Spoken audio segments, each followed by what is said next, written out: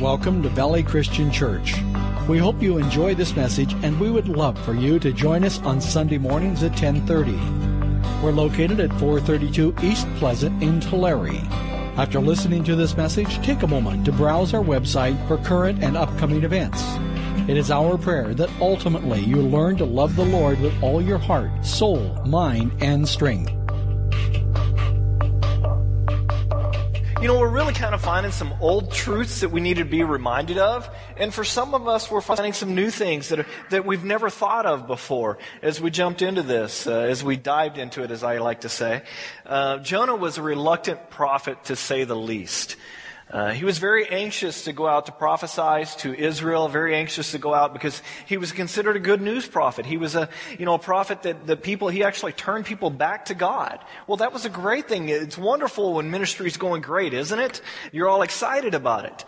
But for his ministry to take a turn, for him to go to the Ninevites, he wasn't too happy about that.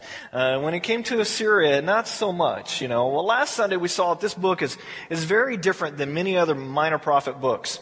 Jonah's very short, a lot like the other minor prophet books, but only one verse is about the prophecy that God wanted him to go. The other four, there's 48 verses and only only 8 words of prophecy. The rest is about the prophet himself. And this is really unique in the scriptures. Usually you find out just a little bit about the prophet, and it's all about the prophecy. Well, this is almost like the opposite. You find a little bit about the prophecy, and it's all about the prophet himself. This message is about Jonah, not the message. Now, if you've studied the Old Testament prophets, you will find out that many of them were very reluctant to do what the Lord wanted them to do. And many of them even showed some fear. You had, Moses and Isaiah. Both were hesitant, but they were willing to talk with the Lord about what the Lord wanted them to do. But Jonah, does not. He just takes off. And I grabbed a map. It's not a great map, but it kind of gives you an idea of the direction he was supposed to go versus the direction he went. And now, you keep going out 4 times where the direction that Jonah actually went. I guess it's that way. 4 times the distance there. So 500 miles versus 2,000 miles, he was running away from God. He probably knows that he won't win the argument with God. Most of us are like that. We kind of understand that God is all supreme, so we're sitting there going, instead of fussing with God, instead of arguing with God about this, I'm just going to kind of ignore it and take off the other direction. And that's what Jonah is doing here. Or at least he tries to do that. He's basically saying, I am not going, no matter what. No way, nope. Just not going to do it. Now, growing up, I was never really told why Jonah did this. It was just Jonah went away from the Lord. We were never taught, why he did that. Was he just stubborn? Jonah was a good prophet. He was a good news prophet. And people liked him. Like we said earlier, he helped turn people back to God. But he very much disliked the Ninevites. There was a hatred there because of the history of what the Ninevites did to not only his people, but people in general when they came in and destroyed a nation, when they came in and won the war in a sense. And he had every good reason to have these feelings. These guys were very brutal people. And it would only be another generation and a half that these people who turn, the end of the story, we know the end of the story where the Ninevites are actually saved. They actually turn back to God. They actually repent. Well, it was only a generation and a half later that they had already turned away from God, and God came in and destroyed the Ninevites. But they treated those they conquered brutally. And no doubt he had family members that had dealt with this before. And another thing, it would be very dangerous for him to go to Assyria. There's about 1 million Ninevites that lived in Assyria. It was about, 3 days to go across. They estimate somewhere around 60 miles. And then also within that, you kind of had the central part of the city. It was 8 miles around, I think is what they say. And the city walls were 100 feet high and 45 feet wide. They would have chariot races 3 across on top of the city walls. So this is not a place that you go in and mess with, So here Jonah, we discovered that he just did not want to go there. I think one of the reasons why he didn't want to go there is because he also knew God's grace and God's mercy. he also understood what he didn't want to happen. He didn't want the Ninevites to turn to God. He wanted them destroyed. He didn't want God's grace. He knew God's grace and God's mercy because he went to the northern kingdom of Israel and said, hey, what you're doing where you're worshiping God, that's not where God has called you to do that. You know, this altar that you're sacrificing to God on, no, you're supposed to go down to Jerusalem. And they turned back to God. Many of them turned back to God. He understood God's grace and mercy. His reputation was on the line. Did he want to be known as the prophet who went to the enemy? Jonah just wanted to... Well, actually, it's kind of interesting. Here comes this Hebrew prophet into the city going, God is going to destroy this place. Imagine how these million, or so Ninevites would have reacted to that. Some would have been laughing, some would have been off with his head, some would have been going after him. So you can imagine all those different things. But Jonah wanted to go in and say, God is done with you and will destroy you. Give no wiggle room whatsoever. Yet Jonah knew that God had something else planned. He just kind of understood God. He could just tell. And he was not going to be tied to the revival of Assyria. So very quickly he decides to run away from God.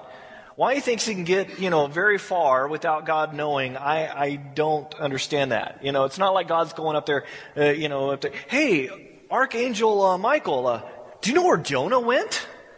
He knows where he went. He sees all of us. He understands where we are at every moment of every day, every second. God knows us. We discovered last week that if you run away from God, if you want to pay the price,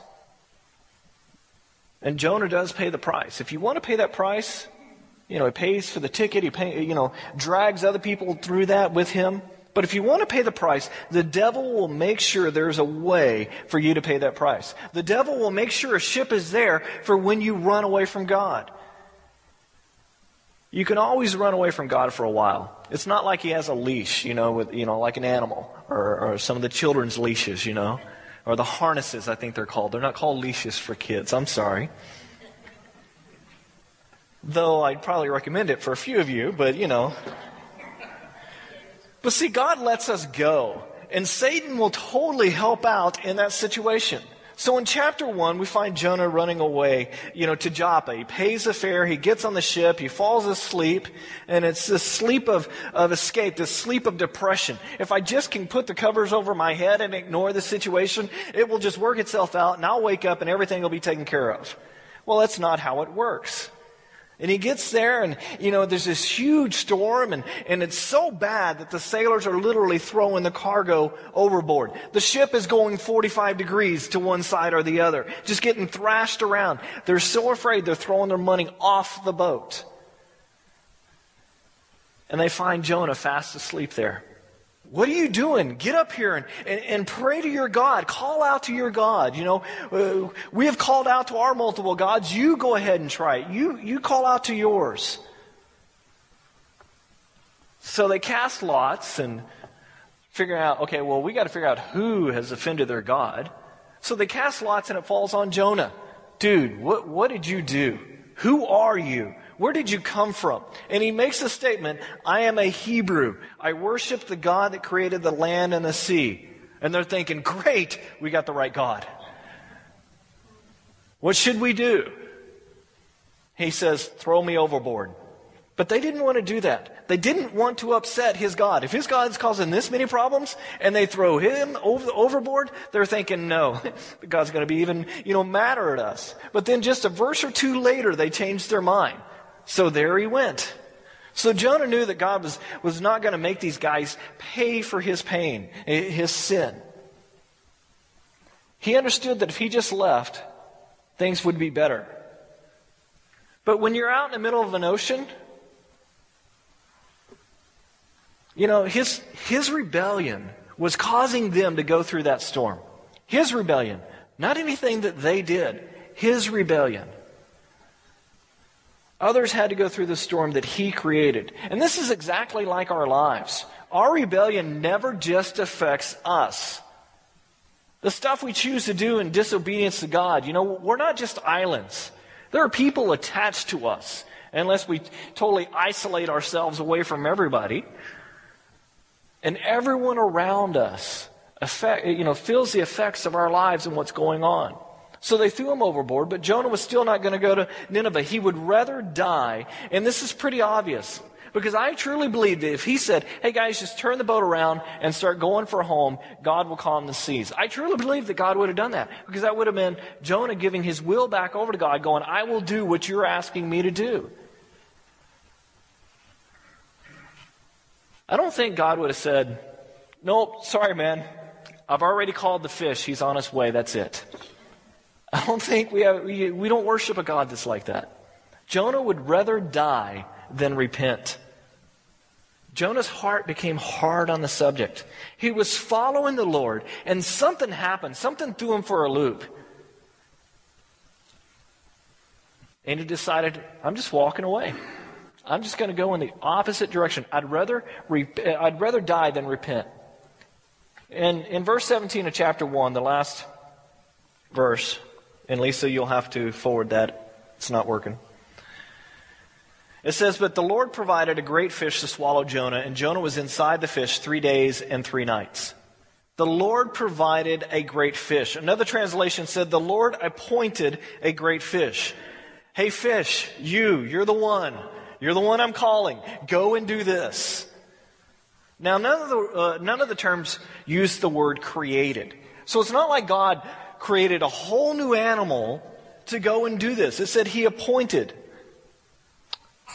Or he provided or appointed here. So this, I would conclude, would be a fish that would still be around today. Not the actual fish, but, generations beyond that.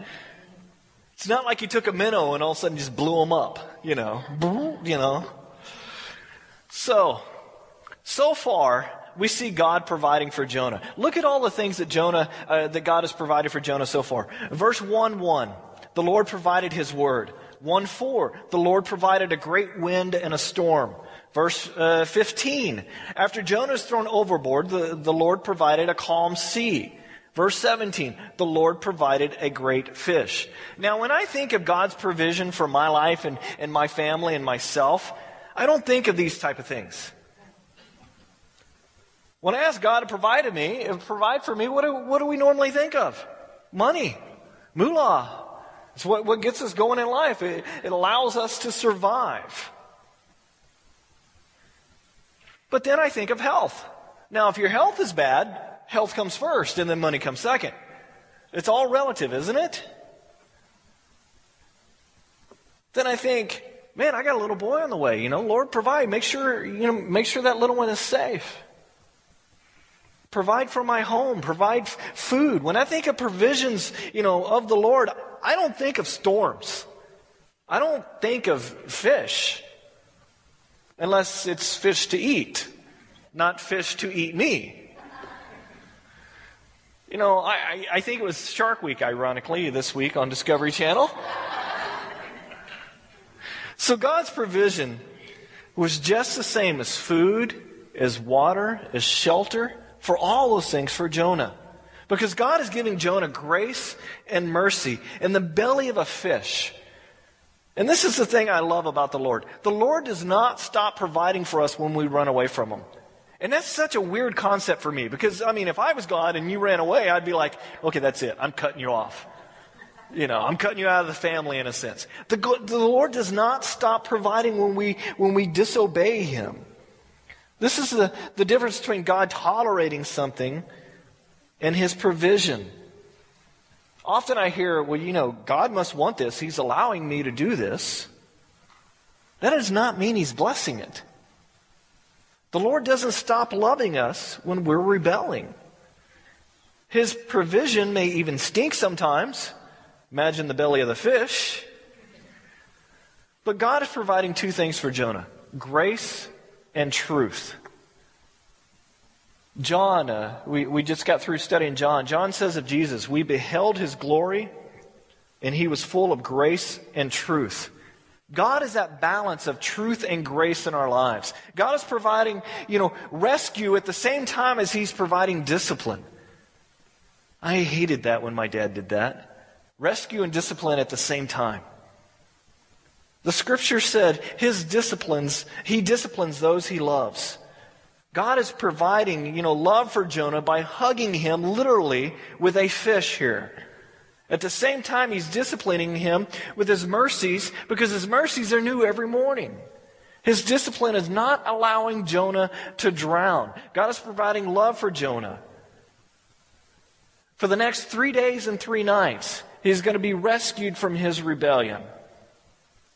God is giving him time to think and to change his mind until Jonah decides to repent. God's like, I got you. You're not going anywhere. He's hemmed him in. God is giving him time to think through that. And this is what repentance is really about. Repentance is accepting, and agreeing with God that you're headed in the wrong direction. We think, we just turn around. No, it's totally agreeing with God. What I'm doing is wrong. Some of us in this room not too long ago were headed the wrong direction, and the Lord got a hold of us, and maybe it was through a storm or whatever, and you started, figuring out, I'm agreeing with God. How I'm living my life is not good. I repent of that. And, God said this, and so we started heading this way. God in His mercy and grace provided some type of storm to say, I love you too much to let you get away. I'm going to take care of you. So start changing your mind. God pursued Jonah. The Scriptures say the Son of Man came to seek and save the lost. Well, we would all agree the Ninevites were lost, wouldn't we? Absolutely. But so was Jonah at this point. And God pursued Jonah. Anybody could have said the words, 40 more days and Nineveh will be destroyed. Anybody, absolutely. God could have wrote it down. Okay, don't mess it up. Do you think God needed Jonah to do it? If I was God, I would have chosen somebody else. Fine, go to Spain. Try to learn Spanish.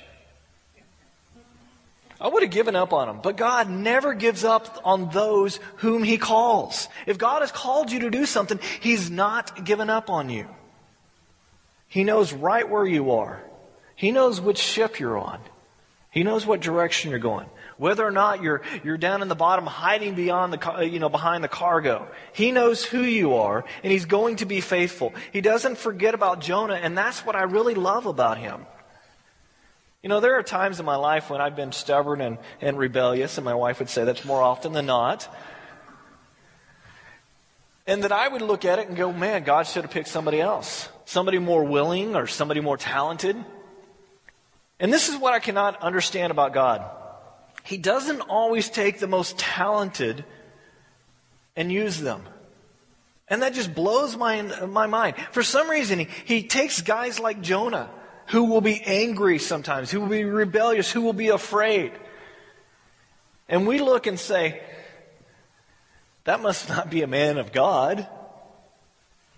Or they couldn't be called to be in charge of that ministry. Look at them. God can't use them. And yet we start to see God using them right then and there. And this is what's so cool, because we all know ourselves.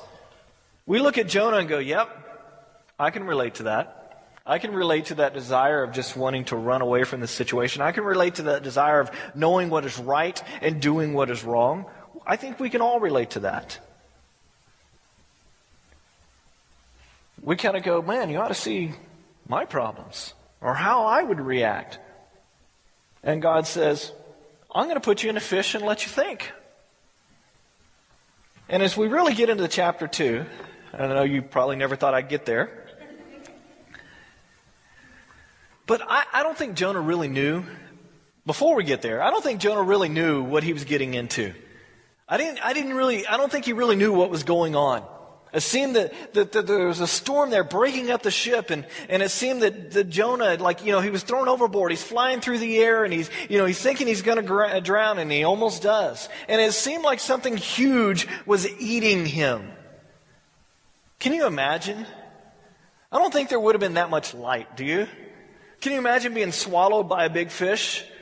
It seemed like something huge was right there, but he wasn't being chewed up either. And when it seemed like everything was over, it wasn't over. Jonah was ready to face God's judgment. Instead, what was he receiving? God's grace. There are times in our lives when we're very defensive about sin in our life. Somebody approaches us and says something, and man, we go right on the defensive on that. But there's other times when we're very honest and we go, you know what? I deserve God's judgment on this one. And we kind of, in a sense, just kind of be down on ourselves. God just needs to judge me. God just needs to take care of me. God needs to punish me. And Jonah was ready to face this judgment. He wasn't going to go to Nineveh. He went overboard, thinking death, not thinking life was awaiting him. God is going to carry him through his rebellion. Has God ever carried you through your rebellion? I've mentioned this before, and I just love this. But you know that the footprints, and I use the word poem, and I've been pointed out that that's the wrong way to pronounce it. I don't care. But you know the gist of the poem back in the 80s, I guess, God, we were walking along and there was two sets of footprints and then one disappeared. Where did you go, God? And it was a whole story about, oh, God carried me and da-da-da-da. Mine's totally different. Mine's like there's sand everywhere. There's tracks everywhere. And God, at the end of the poem, it's like, this is where you drug me, God. You drug me along, kicking and screaming. It's almost like you allow God to carry you like a drowning person allows you to help them. They're just thrashing all over the place.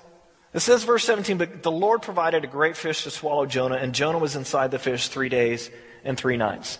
Now, skeptics have a heyday with this verse, with 1:17 here. The same person that says, give me a break, a big fish like that, at that particular place with no teeth, well, that same person believes in evolution, which is millions of coincidences in the ocean and the land. So the same person that says, well, there's no way that this fish would have been there at this exact time that didn't have teeth and was this big that a man could fit in, all those things, believes in all these little coincidences, in the scientific part of what we call evolution. This skeptic doesn't believe that one well-timed event of the Bible. But when something like this is written in the Bible, what do they say? Oh no, that's not scientific. I can't believe that. The same evolutionists can't believe that a fish could swallow a man. But they believe a fish can become a man. Go figure that one. But the fact that there is a fish that can swallow a man, oh no, these Bible thumpers, they're out of control. They believe that man can design a submarine, but apparently God cannot.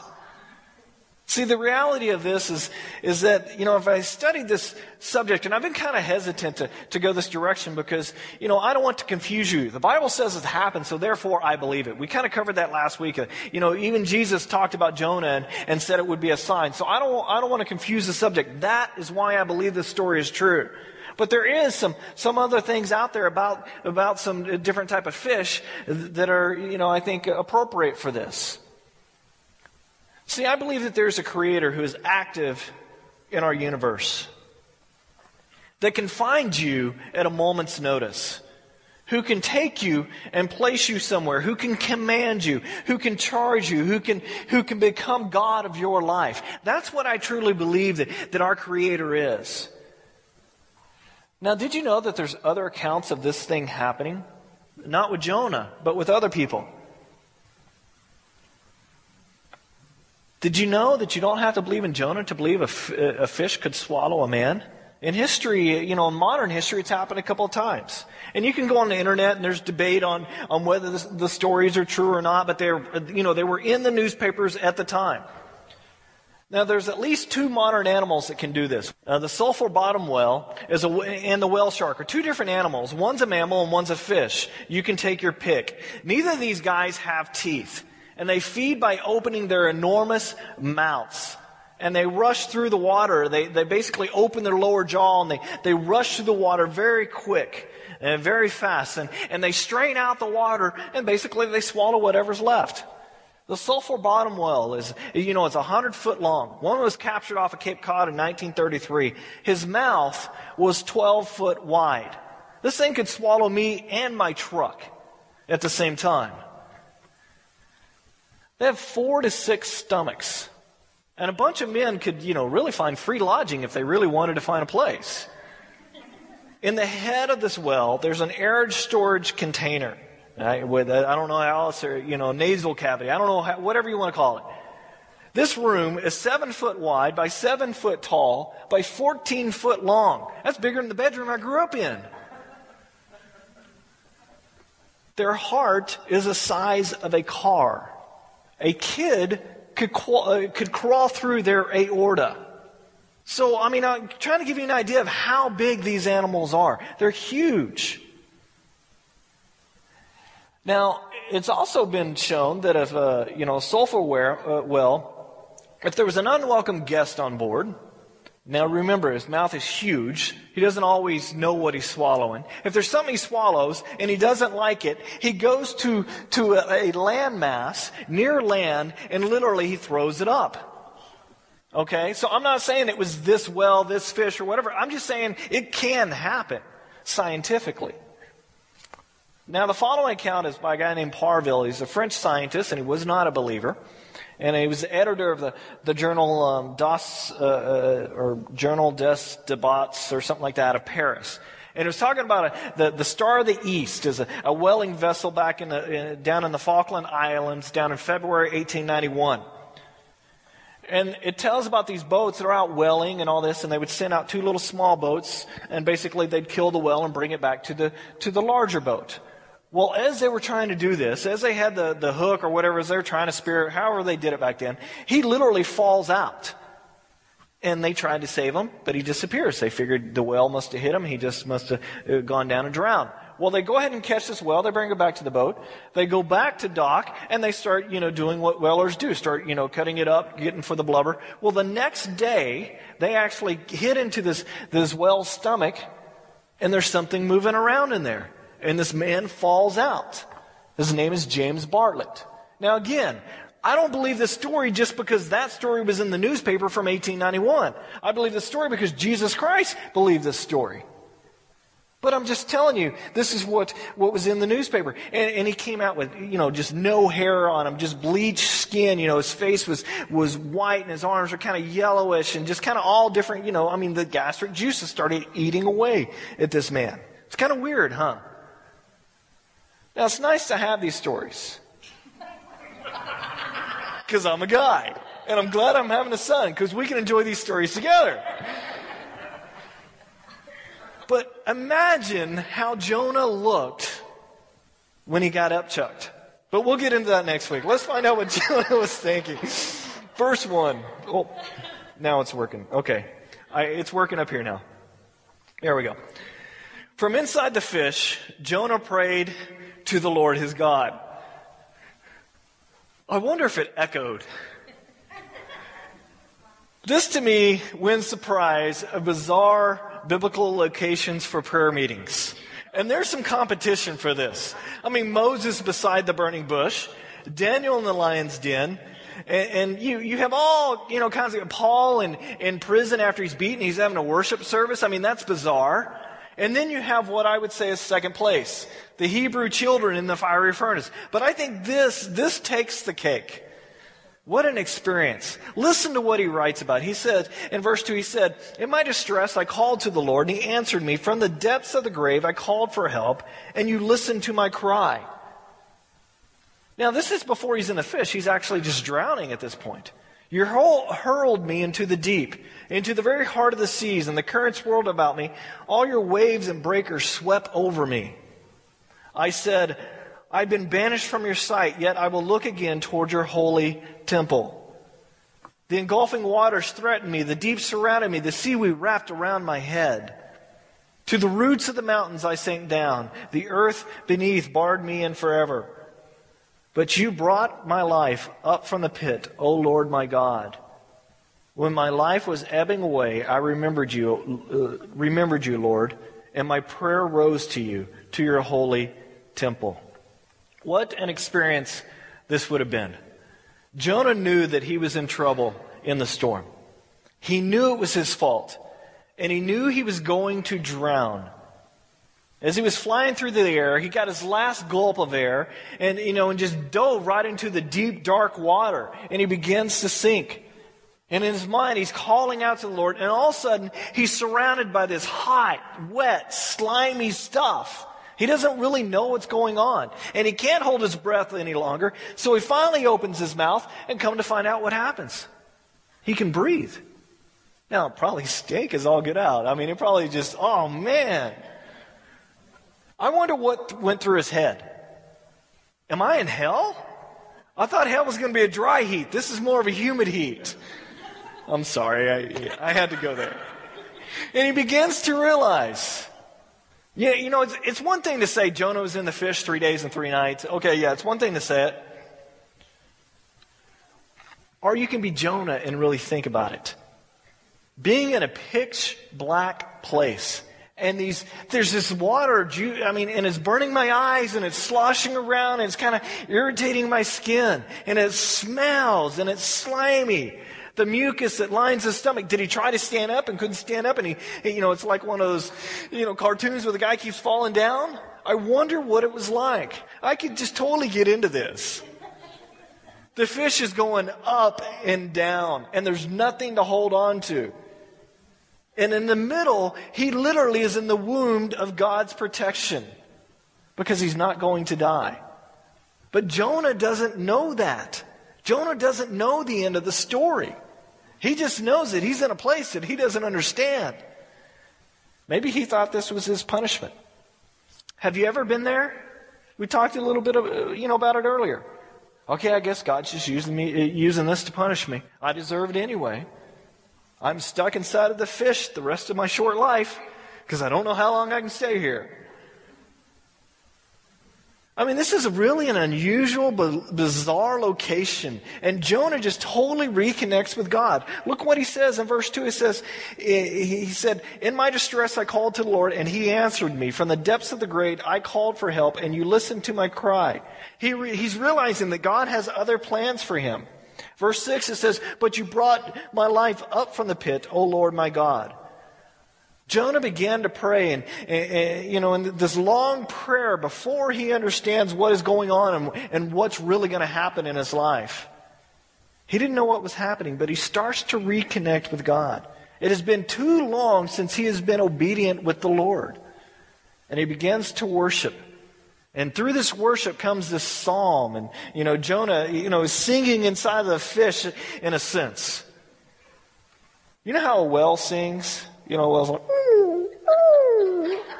okay, I know. I can't help that. But, this kind of got now I know this didn't happen, but this kind of gets my mind going. I wonder if other fish could hear Jonah. One whale looks at the other whale, "Dude, what's up with you today? What did you eat?" No, I know it didn't really happen, But, I don't have a social life, so I just entertain myself. I really don't have time today to go into Psalms 139, but man, this sounds so much like Psalms 139 that David wrote.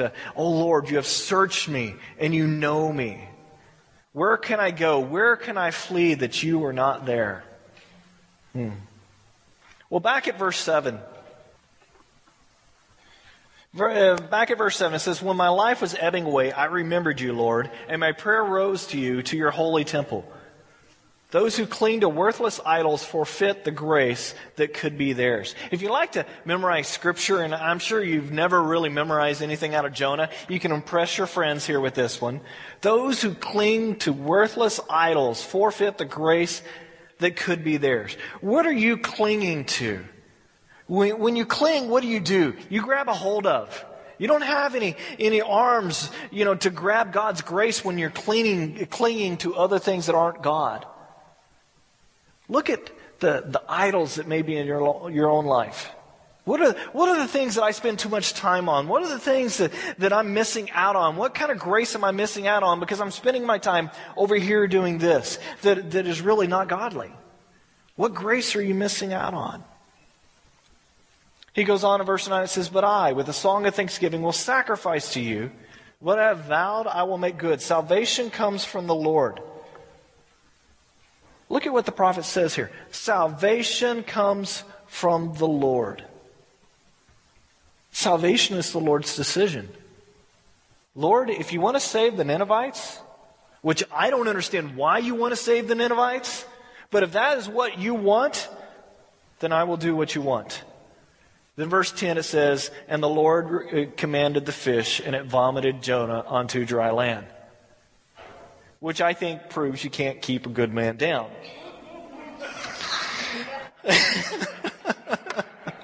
I'm sorry. Well, I'm actually not sorry. I think it's funny. Now, you know what? You know what is so cool here? Jonah's time is not wasted. You would think that this has been a whole waste of time. Jonah's time is not wasted. Jonah just got in a taxi that headed back to land. The whole time Jonah's repenting, God is taking him back toward the place that he wants him to go. God doesn't waste any time. As Jonah's repenting, the fish is starting to have these convulsions, and here comes Jonah right out of this fish, and no hair, bleached skin, and smelling great, just ready to go preach.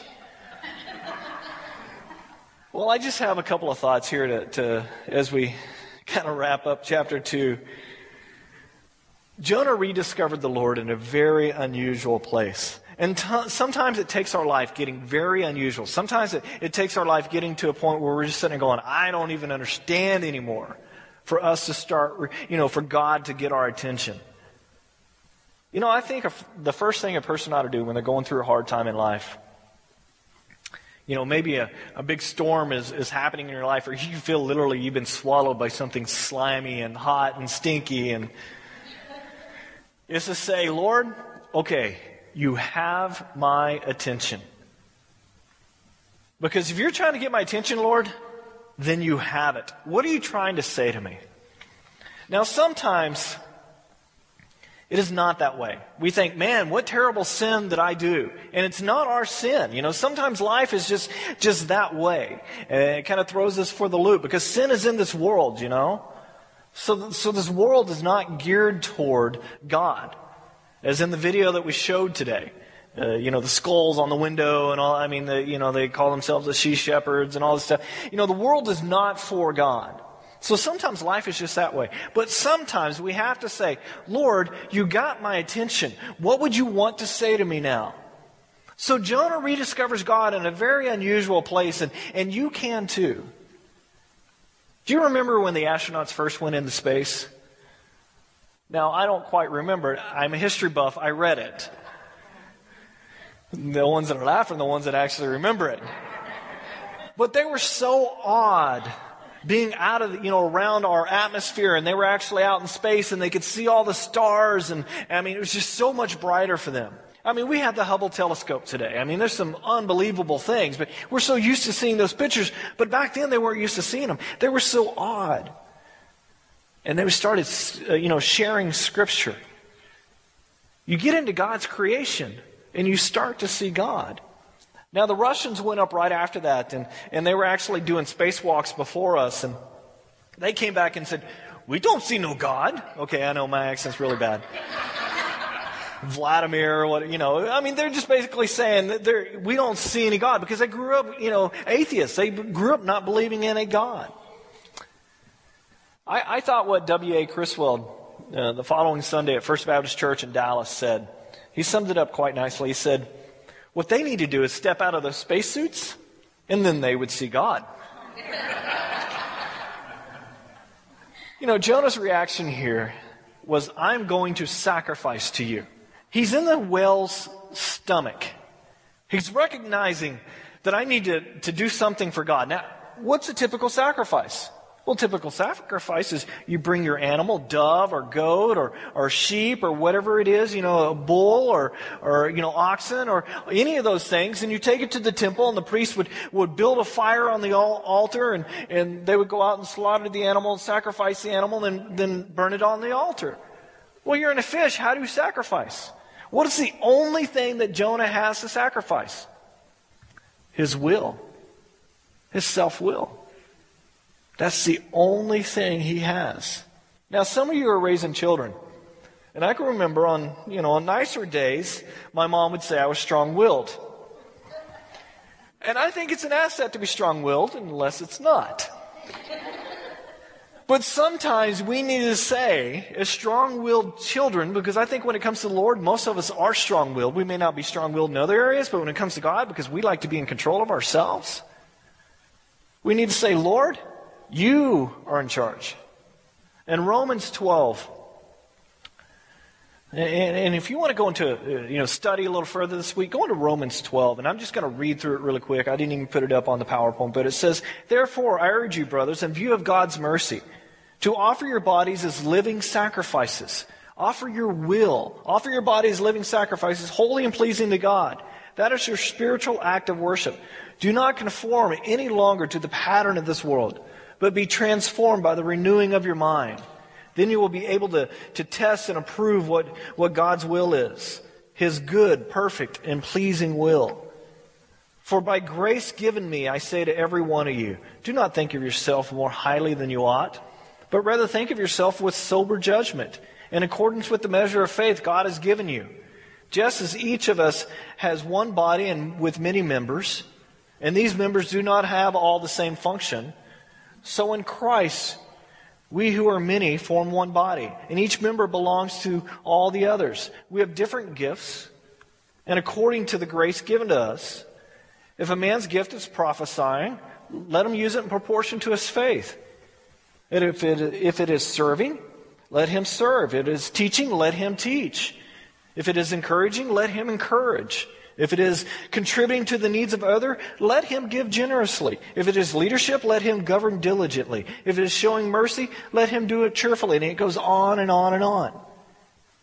Give your strong-willed type of living over to God. That's what He wants. Sacrifice the hardest thing that there is to sacrifice, yourself. And I think this is an encouraging thing for us.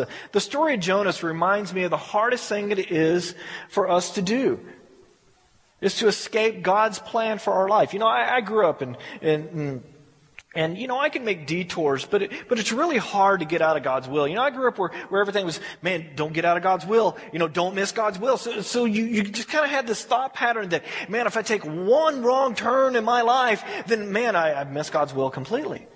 I think it's a lot harder to get out of God's will than we think. God's will is like a ship. That is what I grew up with. And if I missed that exact ship, then it was over until I got to heaven. Then there was God's perfect will, God's permissive will, God's acceptable will. This confusing seeking of God, I don't want to miss your will thing. But the reality of Jonah's story is really this. I'm not going to miss God's will. I'm not going to. When I get out of His will and become rebellious, He tracks me down. It's like I got this, GPS, this ankle monitor on me all the time, and I'm like, I need to get this off. I need to get away from God. And God's like, no. Oh, sorry, that's permanent. It's like that birthmark you have. It's not going anywhere. You can rub it. I got a birthmark right on my ankle, and my granddad always like, oh, I need to scrub that off for you. As a little kid, I'm like, yeah, go for it. It's not going anywhere. It's like the GPS system that God's got built into us. He knows where we are. And one of the confusing things that I think we've been taught all our lives is God's will is a job. If you don't get this specific job in life, and sometimes it is, God says, I want you to go be a missionary at such and such. But oftentimes we think, man, I don't want to submit to God because I'm going to find myself in the middle of Africa or Papua New Guinea, and most of you don't even know where Papua New Guinea is, And we just kind of get this idea. But most of the time, what is God's will for our life? To live in a manner considered to be worthy of Jesus Christ. To be the best mom a follower of Christ can be. To be the best dad a follower of Christ can be. Or a brother or a sister. Or the best co-worker of a follower of Christ can be. Or the best boss or the best employee. That's what God's will is for our life. To live the way He wants us to live so it shows His grace to the world. It's all about God's glory ultimately. And you And don't ask me why, because I look at myself and go, why did you choose me, God, to show off your glory? I don't think I can do that. You get to show off God's glory. In all your humanity, in all your sinfulness, God's sitting there going, I want to show my glory through you. Just follow my will. Give your life over to me to the point of saying, your desires are what I desire for you. It's all about God's grace. Or you can either do it one of two ways. In the good-looking body God's given you, or He can put you through a fish and you can come out all looking stinky and no hair and 3 or 4 different shades of skin. And, that's really ultimately your choice. Because God will track us down. He always does. Let's pray. Lord, we're so thankful for the story of Jonah being in there, and we're having a lot of laughs with it, but ultimately, Lord, the truth is this. You love us so much, you do track us down. You love us so much, you don't always let us get away in our disobedience. But you have a purpose for us in this life, and you're asking us to give our will over to you. Lord, I pray for those that are sitting here today, that we look at you this week, and we talk with you this week, we spend time with you this week, and we ask this question, Lord, what do you want out of me? What do you want from me, Lord? And I pray that we respond in a way that we can learn from these stories. The story is not here, Lord, just to have fun with. The story is to teach us that we shouldn't run away from you. We shouldn't run away from what you desire in our lives. And I pray, Lord, that you give us the ability and the desire to run towards you, not away. Because your arms are open wide. We're ready and willing to accept us. Now the Lord bless you and keep you. The Lord's face shine down upon you. Even in your disobedience, may His grace and His mercy cover you.